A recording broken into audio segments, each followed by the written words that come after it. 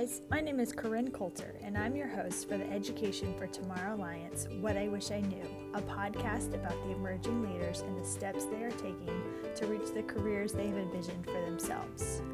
We are excited to invite you on this journey as we speak with young professionals from Montgomery County and beyond about their careers, the steps and advice that have helped them along their way, and the dreams they have for the future. So sit back, get comfy, and don't forget to take notes so you too can dream big dreams.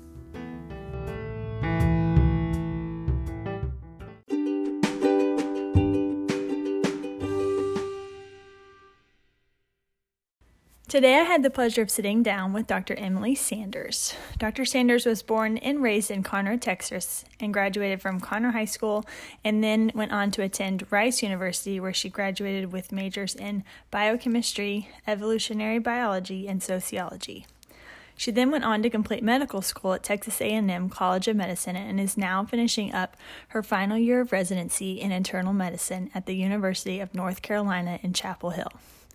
She will be going on to complete further medical training in the field of pulmonology and critical care medicine. In this episode, we talk about the importance of not limiting yourself to one career or education box. She also talks about what it's like to go through medical school and the long road that comes with that, as well as the happy and joyful moments of. She tells a story about the first time when she had a patient introduce her as their doctor to their family. This was such a fun and inspiring interview, and I think will be extremely beneficial for you listeners out there that have a dream of pursuing medical as a career, and also just kind of have the underlying wondering of what medical school is like. So I hope you guys enjoy. Don't forget to follow or subscribe to the What I Wish I Knew podcast. Share this with your friends, and we hope that you guys enjoy this episode.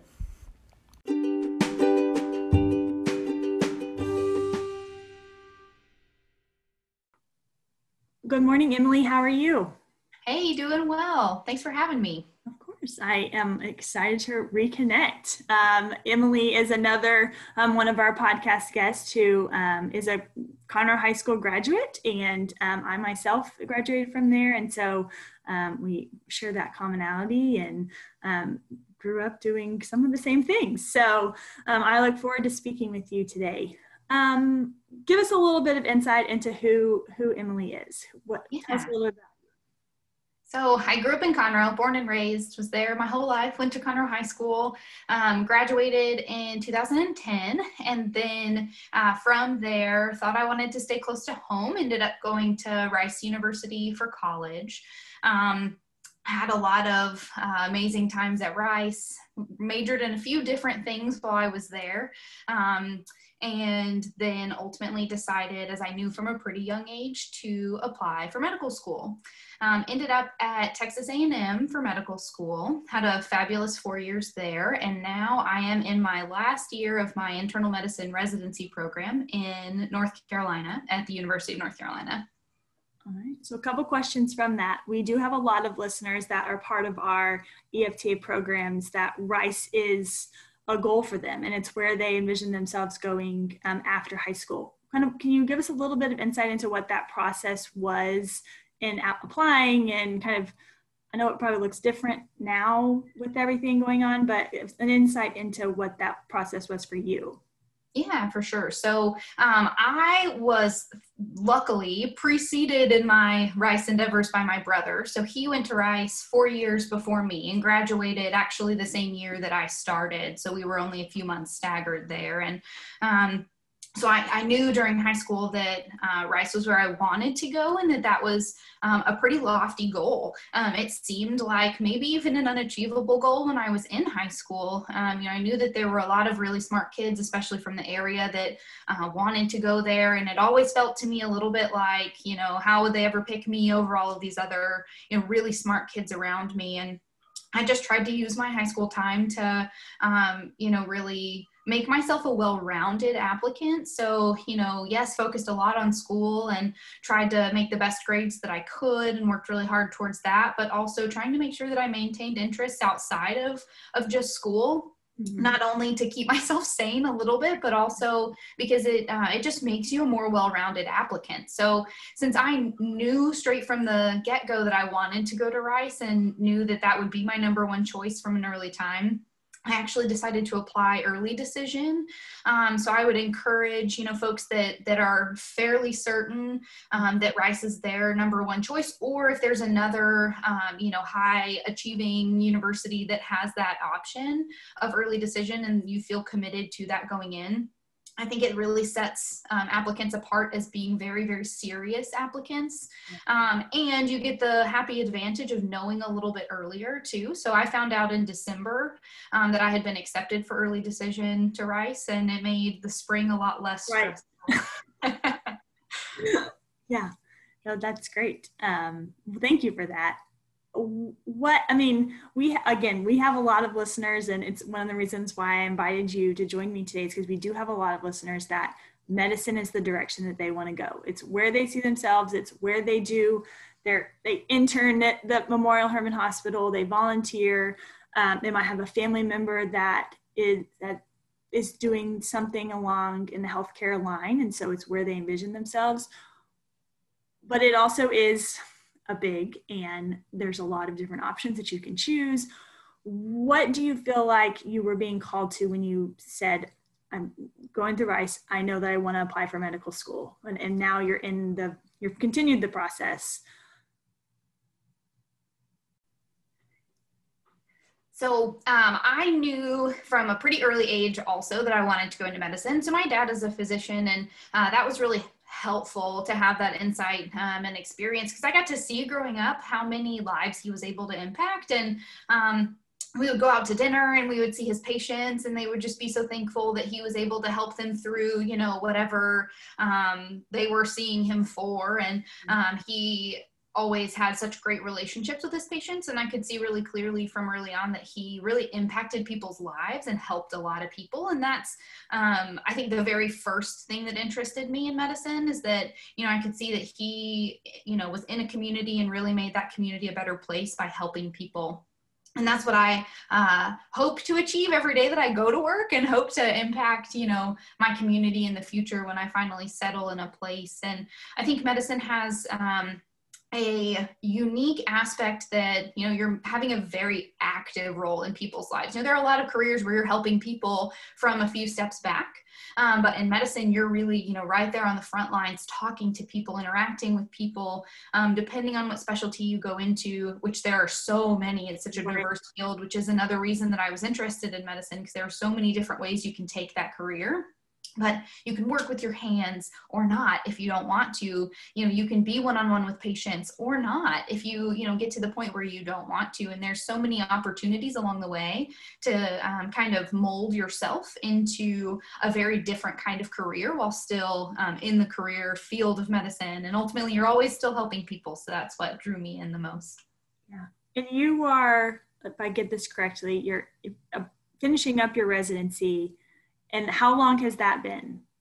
So I'm in a 3-year residency program. Yep. So the shortest is 3 years. There are a few different fields. And then the longest is, without subspecializing, is 7 years. So I picked one of the shorter ones, but still have a few years ahead of me. Yeah. Awesome. All right. And so you mentioned your dad being a physician. Did you have anybody kind of along the way that served, maybe him or maybe someone else in addition, that served kind of as a mentor or helped you prepare to enter into, because that can also be a mind game. That long journey can also be mental in sticking with it. Did you have internships or people that helped you prepare? Yeah. So my dad obviously played a really big role in that. And it was really easy to always hear the not sugar-coated version of what medicine can be from him. One, because I was seeing it every day, but two, he definitely wanted me to choose the field for the right reasons and not choosing it without understanding the challenges that it does bring. Yeah. I had a few other folks that, my dad always wanted to make sure that I had a pretty well-rounded group of opinions and experiences in medicine. So I had the opportunity a few summers to intern in different doctors' offices, first with just my PCP when I was primary care provider. Sorry, I'm bad with acronyms. When I was a kid, Mary Beth Moore, who's in Conroe. So I had the opportunity to go to her office and see what more primary care looked like. I had the opportunity to go with different orthopedic surgeons in the Woodlands area, which is what I initially thought that I was interested in after having a pretty robust athletic career growing up.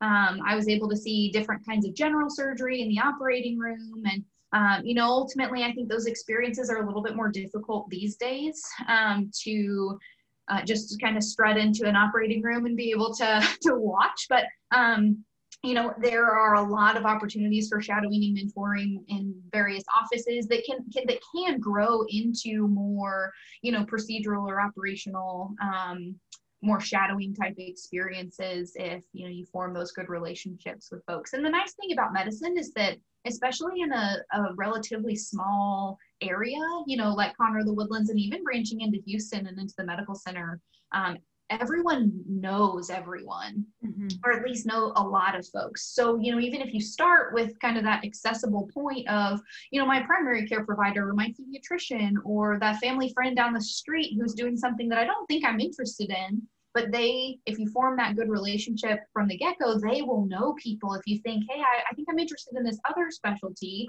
can you talk to your friend who's in the office down the road and ask if I can come and shadow them for a little while?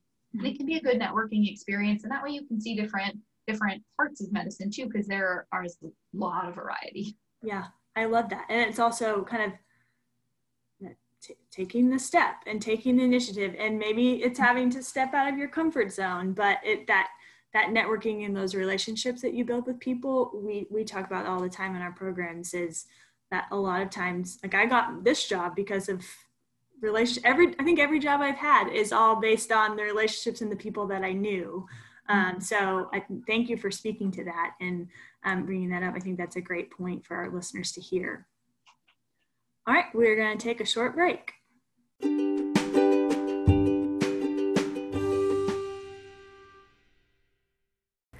For the fall of 2020, Education for Tomorrow Alliance is excited to launch our Distinguished Speaker Series, Leaders. These events will be held twice a month starting in September, and they are for local high school students to join in and listen from distinguished professionals from various industries and careers. This is an opportunity for students to learn about where professionals have come from, where they're headed, and what they've learned along their journey. These sessions will take place on the first and third Thursday of every month starting September 17th via Zoom from 6:30 to 7:30 p.m. Registration is required to attend, so please visit www.efta-us.org to register.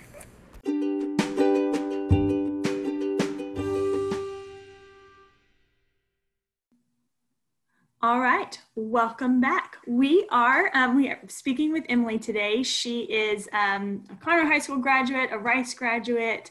I guess we can call ourselves alumni, Conroe Rice A&M alumni, and she is currently at the University of North Carolina in her residency, finishing up her residency program.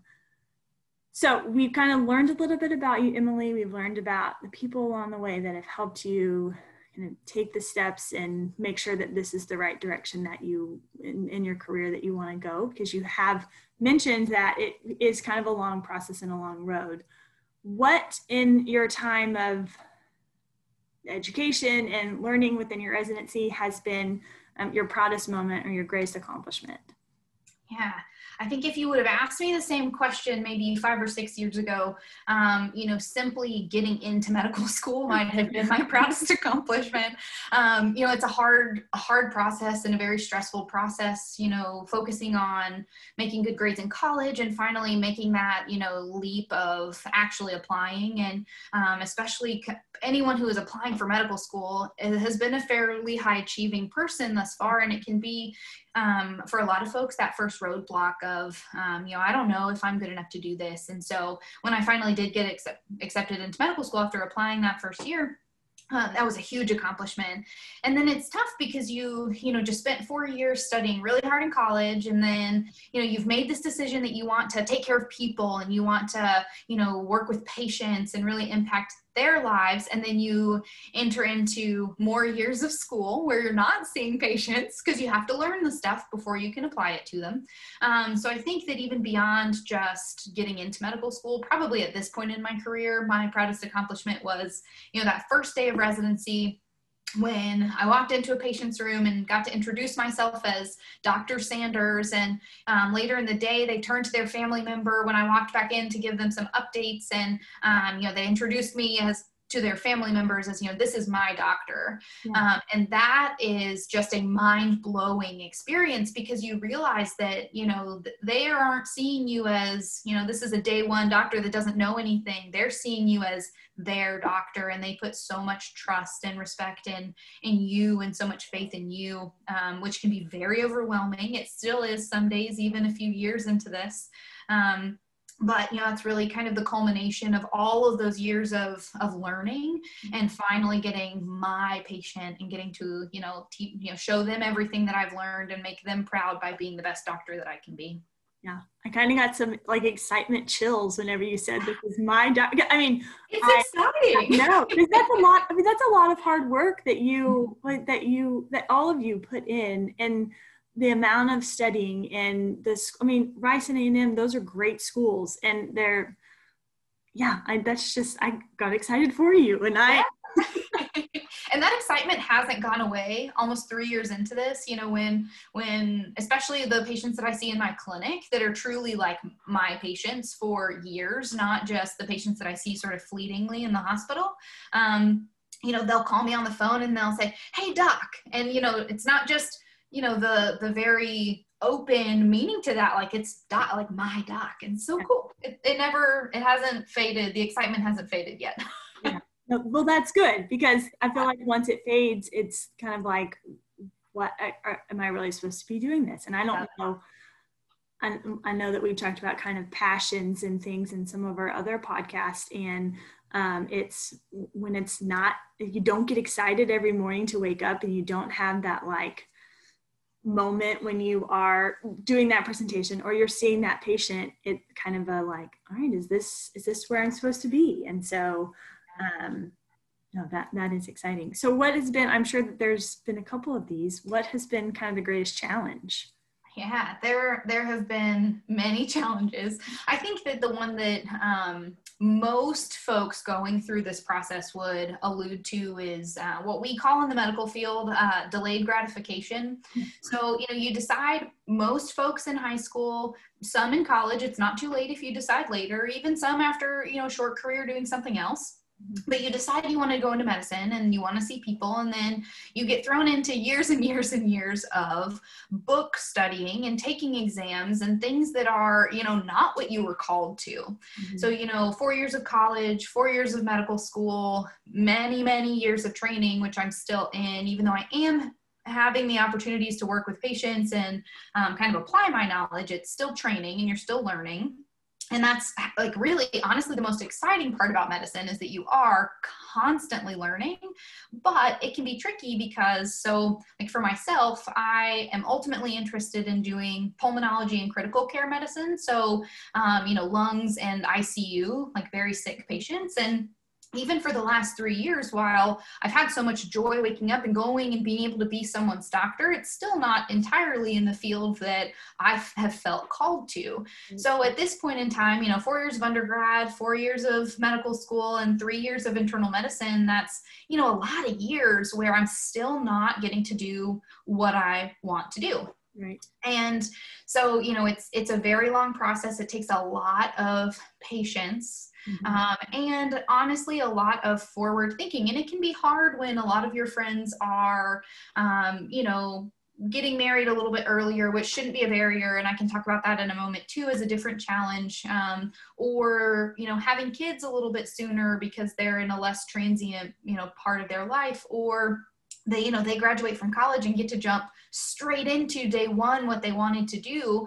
And, you know, financial considerations are a lot of sources of contention in the medical field too, because, you know, we're as trainees and in medical school, you know, you're paying to learn, where a lot of your friends will graduate from college and start getting paid.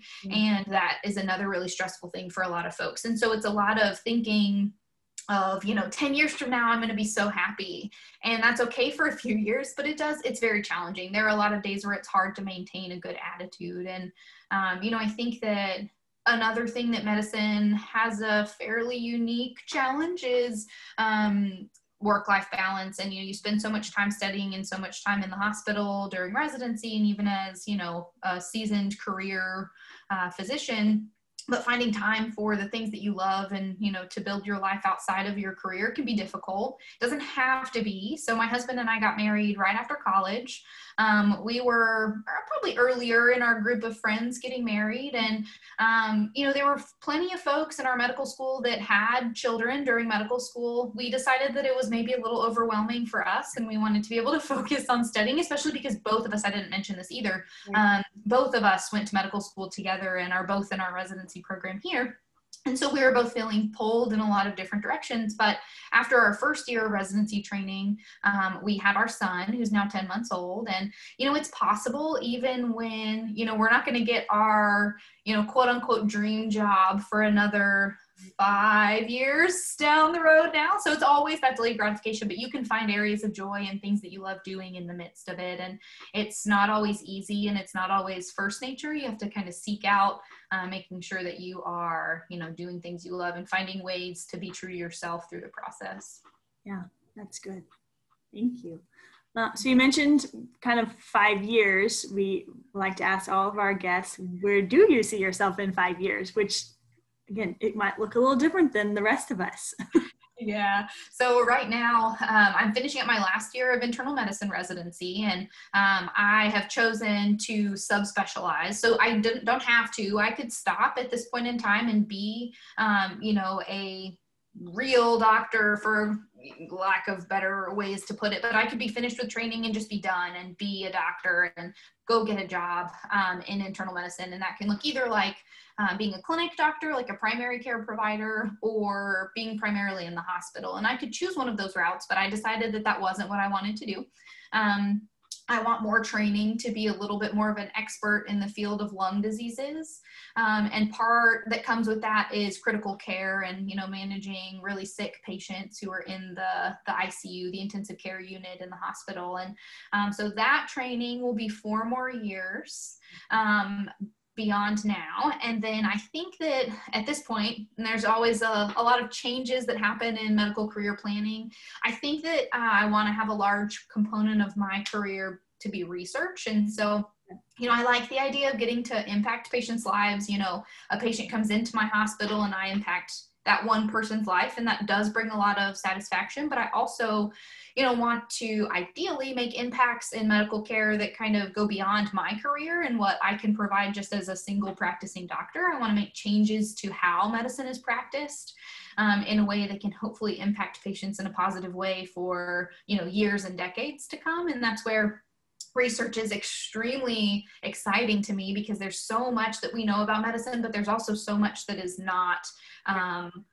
known and not understood yet. So there are definitely career paths in medicine that include no research. And my husband says, I hate research and I never want to do that ever again. I've done enough of it along the way, but I think it's super exciting. So that would be 5 years from now. I'll be 33 and maybe finished with training. Maybe, not quite. I'll be close to being finished with training. Yeah. But don't let that discourage you. Yeah, no. Yeah. Well, is your husband doing the same thing, or is he kind of picking a different specialty, or will he end after residency? Yeah, he is also doing internal medicine, but he is applying for cardiology. Okay. So that is 3 years, and he doesn't think he wants to do anything beyond that. So in 5 years, he'll hopefully, you know, have a real person job and like be a real practicing physician in the world, while I'm just always going to be learning and training. Never stop learning. And I like you said, a real person job. That's what we jokingly call all of our friends that have had jobs for the last, you know, You're real people. 7 years. Yeah. That's funny. I might have to use that. That's funny. Yep. All right. So kind of the last question that we like to wrap with before we get into some fun ones is, a lot of our listeners are that high school age. What would you go back and tell your 17, 18-year-old self? Yeah, I think, especially for folks that are 17, 18, finishing up high school and know already that they want to go into medicine, it can feel a little bit like you have to laser focus entirely on how to achieve that goal. And I was one of those people. I started college and I was immediately semi-obsessed with making sure that I completed all of my pre-med requirements and, made really good grades in all of my pre-med requirements, and kind of didn't take the time or the effort during college to explore what other things I was interested in. And medicine can be an all-consuming career if you let it, but it doesn't have to be. You're allowed to like other things, and of course, you have to complete your pre-med requirements if you're applying for medical school, and that's why they exist. But they're actually a pretty small subset of the courses that you would need to complete a degree in college, anyways. And every university has their curriculum set up a little bit differently, but the way Rice set up their curriculum intentionally is that, by every student, pre-med or not, has to complete some classes in like STEM fields, so science, math, engineering, things like that. You have to complete some courses in social sciences, and then you have to complete some courses in like liberal arts, English, history, and I saw the other requirements outside of the STEM category as being a burden and something that I needed to just get through so that I could graduate. Yeah. But then accidentally along the way figured out that I actually really enjoyed social sciences. And in a way, it almost felt like a waste when I was in college, because I was like, well, these aren't going to help me get to medical school, and these aren't going to help me be a better doctor. And I could not have been more wrong about that thought. Mm-hmm. So I would encourage folks, if you have interest in other things, explore them, take your pre-med classes, take them seriously. But if you find that you love poetry and English literature, take classes and then explore those interests. And like for me, I was really interested in sociology, and kind of the study of why people are the way they are and how culture impacts that, and a little doctor every step of the way. And I wish that I would have just enjoyed those times. Yeah. And not seen them as a stressful thing that was a barrier between me and getting to medical school. Yeah, that's really good. And I think that also, listeners out there, if you're not, medical school is not that direction and not where you see yourself going, that also can apply in any. I mean, I remember feeling that way about some of the classes that weren't going to help me graduate with a business degree. I don't want to take astronomy. Like, I don't care about that. I don't want to do art. Like, none of those were, but I ended up really enjoying, and I made really good friends in those classes. And so I think that's a great piece of advice for medical school, but also any of our listeners out there. Well, awesome. Thank you. Just a couple of fun things just to kind of end us and get to know you a little bit better. And I'm excited about this one. What are 3 things on your desk that others might not have? Yeah, I've got a lot of strange things on my desk. Like a lot of strange things. One is a stethoscope, which is probably not, super out there. There are plenty of careers that use stethoscopes. And the funny thing is that I have one at my desk at work, one at my desk at home, one in my bag, just in case, you're ever somewhere where you need to listen to someone's heart. I don't even know. I don't know that I've ever even used the one on my desk at home, but it's there just in case. Just in case. I clearly need to get rid of a few stethoscopes. I also have, this was a gift from my parents when I graduated medical school, and I wish that this recording was going to be on video, a porcelain head that is it's an anatomy learning tool that has like a porcelain brain inside, which is very creepy, I think. And I'm not looking forward to the day when, I let my infant son into my office and he gets scared by it, right, because it's kind of creepy looking. And that was my grandma and grandpa, or yeah. Yep. We might have to hide it from him so it doesn't, well, maybe we'll just pull it out at Halloween, who knows. Yeah.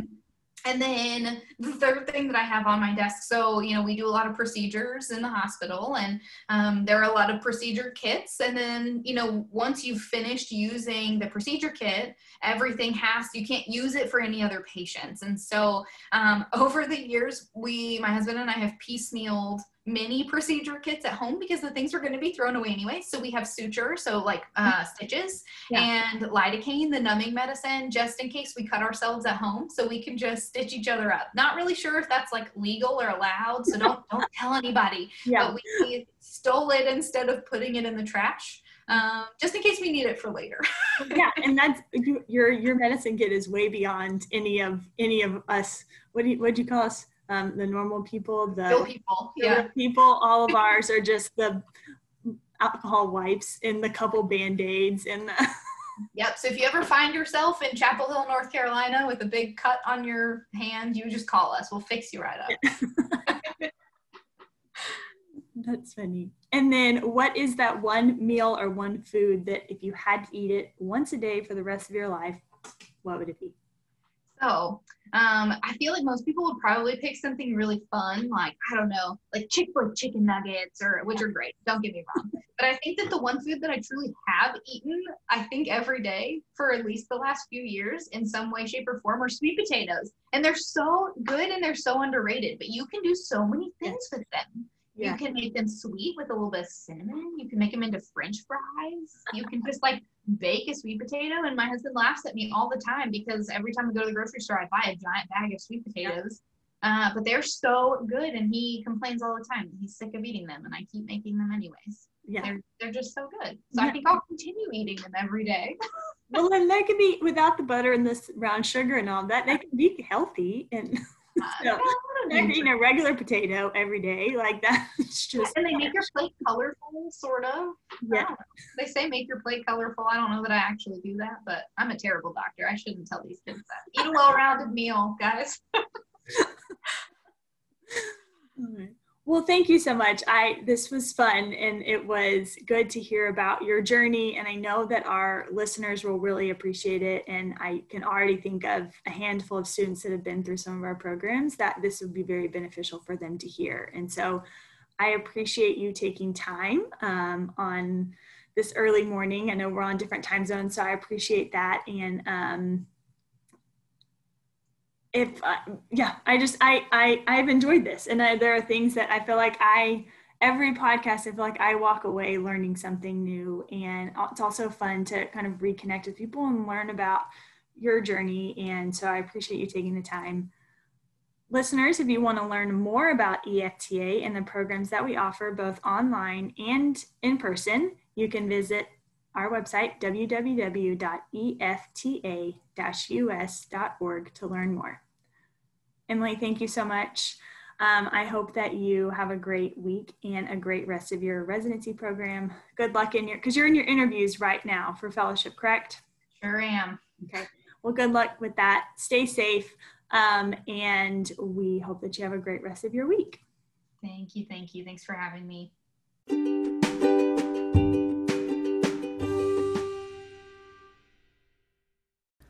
Thanks for listening to today's episode. We hope that you enjoyed getting to hear from Dr. Emily Sanders. Stay tuned next week as we have a chance to sit down with Zach Richmond and Christina Harity, who are both with the Richmond Realty Group here in the Woodlands. Don't forget to subscribe to the What I Wish I Knew podcast and share it with your friends. Have a great week.